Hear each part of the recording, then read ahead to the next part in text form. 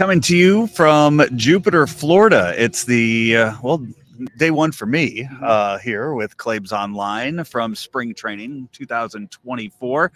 Joined alongside by Matt Pauley of KMOX. Claibs is somewhere over by the awning over there. A lot of stuff lined up for us here this week, but you've been here for about, 2 weeks now? Not quite that long, about a week, a little bit more than a week now. Yeah. So, yeah, it's been good. This is your, third year? Second year with the Cardinals now, with KMOX doing spring training. So still, as we were talking about, it's been weird, as many people can probably attest to over the last 4 years now of what spring trainings have looked like. Well, the crazy thing is how long it's been since there's just been a normal spring training, because there's been three things. There was COVID, there was the WBC, and there was the labor issue. Yes. So between those three things, it's been a good long time since there's just been the standard spring training. Yeah, and not to mention the 2020 spring training that was cut short, that was cut in half almost for that. So, I mean, we're going at 4 years now of not having. I mean, it's really been 2019 was the last time that we had a normal WBC or not. That wasn't Claibs that joined. We're live right now here on your website. If you want to jump over here and to this side where the camera is. And join Matt Pauley and I. He's gonna go steal one of the stools for that. But yeah, I mean, I don't think 2019 was. Okay. If it was, so that would have been the last. Year. But even then, I feel like the WBC was a lot different back then too, where not so many players were there, and because that was the weird thing last year. I mean, for me, I went to the WBC last year, but for you were here, and there were 17 guys that weren't at camp. Yeah, and you didn't really know what the impact was going to be. One of my pet peeves is last year, as that's going on, the narrative is how great it was. Guys are playing games that matter and so forth. And then the season doesn't get off so well, and everybody tries to blame the WBC for it. So which one is it was one of my big things. So, but yeah, it's obviously – it's Mike Claiborne. Yeah, you and I went back and forth a lot last year on the WBC and the impact that it played on – spring training and not only into the regular season as well. You feel like for the Cardinals? Well, first of all, you have to take into account players like to complain. They search for excuses. And I think to a point, the WBC threw their regiment off track a little bit. And if you know anything about baseball players, they are truly creatures of habit. Yeah. And so when things were a little disjointed, some of them didn't know how to make the adjustment quick enough. And by the time they figured it out, it was too late. Yeah. And but so this year, you don't really have that excuse. Everybody seems to be reasonably healthy. And so it's back to business. There's nothing at all. Like we were just saying, 2020 cut in half. 2021 was, I mean, you might have been one of the few people that was actually here the length of spring training that year. Then you had the labor issue. And then last year. So, I mean, we're finally back to a normal spring training. Yeah. And as I was saying, because you don't have any injuries other than Tommy Edman, and we'll see him swing the bat. I was going to say, that's kind of the big news, I think, from today. A guy that's rehabbing from an arm injury from last year, but everybody else, with the occasional ouchie or boo-boo that they're going to have, a little soreness here and there, they're going to be back in business. So now they can focus on one thing, and that's playing. So we'll see how that works. Matt, from last year to this year now, what was your big focus coming into spring training? What were you looking for out of these guys? The two things is obviously the starting pitching. It's got to be better. It has to be a lot better, and that's going to have the trickle-down effect. And then this team is so reliant on Mason Wynn breaking camp as the everyday shortstop.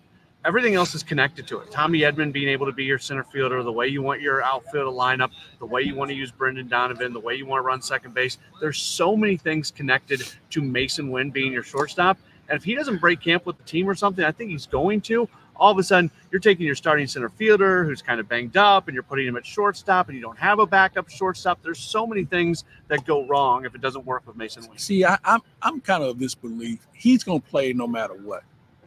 I think this is more conjecture by media types on the fact that what if he doesn't hit? Well, he didn't hit a lot last year in those 6 weeks, but I think he learned about hitting at this level. He's going to play no matter what. The only way Mason Wynn doesn't break camp unless he gets hurt. And he can go over 50, and they're still going to play him because, A, he's got a lot of talent. B, they don't have anybody behind her. And C, putting Tommy Edman at shortstop, I don't think is the answer because Tommy Edman doesn't cover like Mason Wynn. Defensively, I mean, are there any flaws there that you see that would win? Yeah. No. Yeah. So that would be the thing. I mean, he's gonna bat ninth. He's gonna play short every day. Yeah. And he's young enough to where he doesn't need those days off like some of the veterans. I mean, he's a young kid. You put him out there every day and play short. They don't have a backup shortstop to Claib's point because Tommy Edman is that, and it's not a great situation when your starting center fielder is also your backup shortstop. One thing they do have in abundance. I feel like we say it every year, but left-handed bats. I was going to say first baseman. I was going to say pitching because that was their focus going into the offseason was to get as many pitchers as possible and to revamp this pitching staff. And I think we could sit here and name the top 11 or so, but I think it goes to, as we were talking last night, maybe 18. I think it's 18-man staff. Yeah, because I think you're going to have 4 or 5 guys that are going to be up and down because they have options. And we're going to have some guys that are going to have a slow leak in the tire from time to time. And you just better make sure you have more capable guys. Like last year, we had too many guys that probably weren't ready for the big leagues. This year, you see the Middletons and Kittredges of the world who have big league experience. And there's some intriguing situations. John King is a guy you better pay attention to. We mentioned Kittredge and Middleton. But here's 2 other guys. What are you going to do with Zach Thompson and Matthew Liberatore, 2 former first-round picks that, in my opinion, have kind of turned the corner? Yeah. Liberatore's velocity is up. His movement is better. Zach Thompson, both those guys have been spot starters. I think both of those guys will be on this team.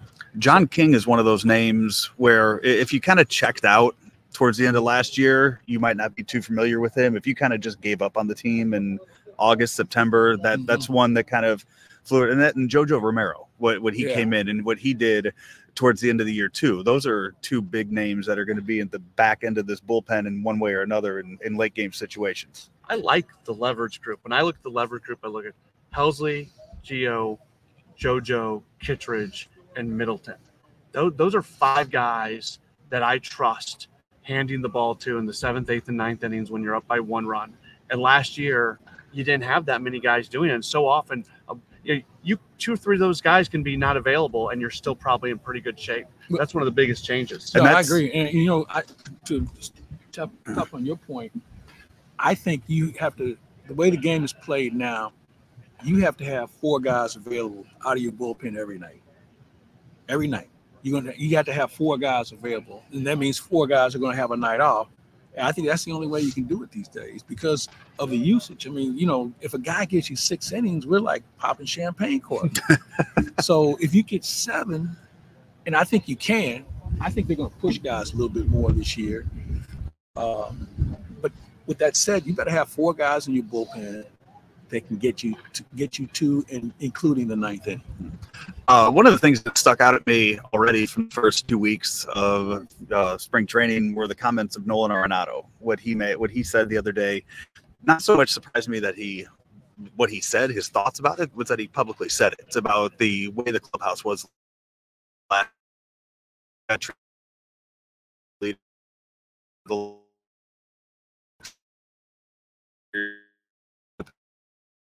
I was a little surprised that he just kind of came out in public and said that.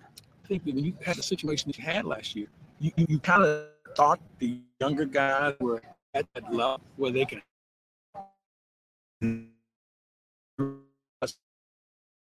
really can. And that's nothing against them. They just didn't know. And with Goldschmidt and Arenado, who are very helpful to young guys, they weren't as vocal as maybe they thought they needed to be because they thought these kids were professionals and they did things. Well, they professional by term, but as far as legitimate experience, they just didn't have enough of it to make themselves more accountable to each other and certainly to the ball club. Now that's changed a little bit. I think they've all learned, and I think that they will be a little bit more vocal about things when they see it. But I don't think they didn't sign up to be a school marm and take attendance and things of that nature. But the little things they do, I think, will be noticed a little admonishing a guy. A lot of times you just ask a guy a question. So what were you thinking on that particular play? Or walk me through your thought process on how you approach it. those are the things that you want to get out of guys compared to saying you can't do that anymore. We don't do it that way here. Something, just use some common sense. I think you'll realize you'll be a little bit better off. Not to go all psychologist on you, but as human beings, we try to put definitions to things. We try to define things. And I think part of it is Nolan Arenado just spent the last 5 months trying to figure out what the heck happened last season. And he came to the realization, or whatever you want to call it, that part of it was connected to what was going on in the clubhouse. If they would have had a perfectly fine season last year, none of this stuff is coming up, even if it would have been the same circumstances. Yeah, no, I agree. The first games are Saturday, a split squad game, one here and then one up in I'm only worried about the one here. Let me know. Do you? How far are you going? I'll be here too. Port St. Lucie. Yeah, I was going to say. We'll read about it. Yeah. We'll be in geographic proximity to each other. So what can we expect this week? What do you this week out of camp with the games coming up on Saturday and it already being Tuesday? Well, having a split squad to start the season, I find a little odd. But with so much competition, especially from a pitching standpoint, innings are important. So whether you're here or in Port St. Lucie, these guys have to establish themselves. As we've already discussed, there may be 3 spots are open in the bullpen. I think the other issue is who's your right-handed back coming off the bench.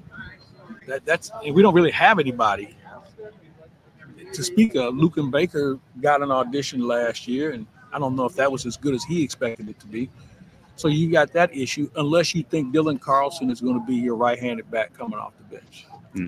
But the question is, if Devin isn't ready, Carlson will be playing every day. And I'm of the belief, I think Dylan Carlson might be the one we all might want to start paying closer attention to as far as this outfield is concerned. They had a choice over the offseason about Tyler O'Neill. You heard Tyler O'Neill's name, you heard Dylan Carlson's name, and a lot of trade rumors, and Dylan's still here. Well, and part of that is if Tommy's ready to go, you had to have a center field. Yeah. With all due respect to Tyler O'Neill and his center field play, I think we saw that he can't stay on the field. He has a hard time staying on the field, and playing center field just adds to that. So if Tommy Edman goes into the season perfectly healthy, maybe it's different with Dylan Carlson. His status is different, but you need him. He's a really important part of this team right now. Between shuttling your second baseman and center fielders, I think that's going to be the 2 areas where to get guys at bats, especially early in the year. Remember, we don't have as many off days in the first month of April. So there's going to be some opportunities for guys. And that'll be, I think, interesting to watch and see how Ali and the staff manage those 2 positions as far as getting 3 guys some legitimate work. What do we have for ClaibsOnline this week? What are we lining up? Well, we're going to visit with Paul Goldschmidt a little later and talk about the art of playing first base. We will bring the grip session back with the new pitchers and showing us their pitches and how they grip them. Talk a little bit about that with Sonny Gray and Kyle Gibson and Lance Lynn. And that's a good start. All right. Well, what do you have planned? Whatever you tell me to do. That's well, you're more than welcome to jump in this pool. And I plan on doing so. I'm just following your lead to see what's all set up to begin with. So I like to just be about 8 to 10 degrees warmer without the breeze. Yeah, I'm with you on that. Heard you were here in a puffy coat and a beanie yesterday. That's the bit. That's still in the car. That's the word. That's the word around camp this morning. Well, you're right. You know what? They may see it again today. Ollie's first word to Claibs yesterday was, "Are you going skiing today?" I said, "No, I'm mountain climbing." Heard Nick Robertson in there commenting too, asking you where your puffy coat was. It's in Brian's office. Shit. All right, we will have so much more here from Jupiter this week and all spring training long here on ClaibsOnline. Munganast St. Louis Acura would like to upgrade your current BEV experience. The new ZDX offers the performance that you expect from Acura, but upgrades your ownership experience with our award-winning team. Whether you're looking for a more convenient charging solution or an upgrade to a new vehicle, come in today and make a reservation for the all-electric ZDX coming soon. Munganast St. Louis Acura, better than ever for you.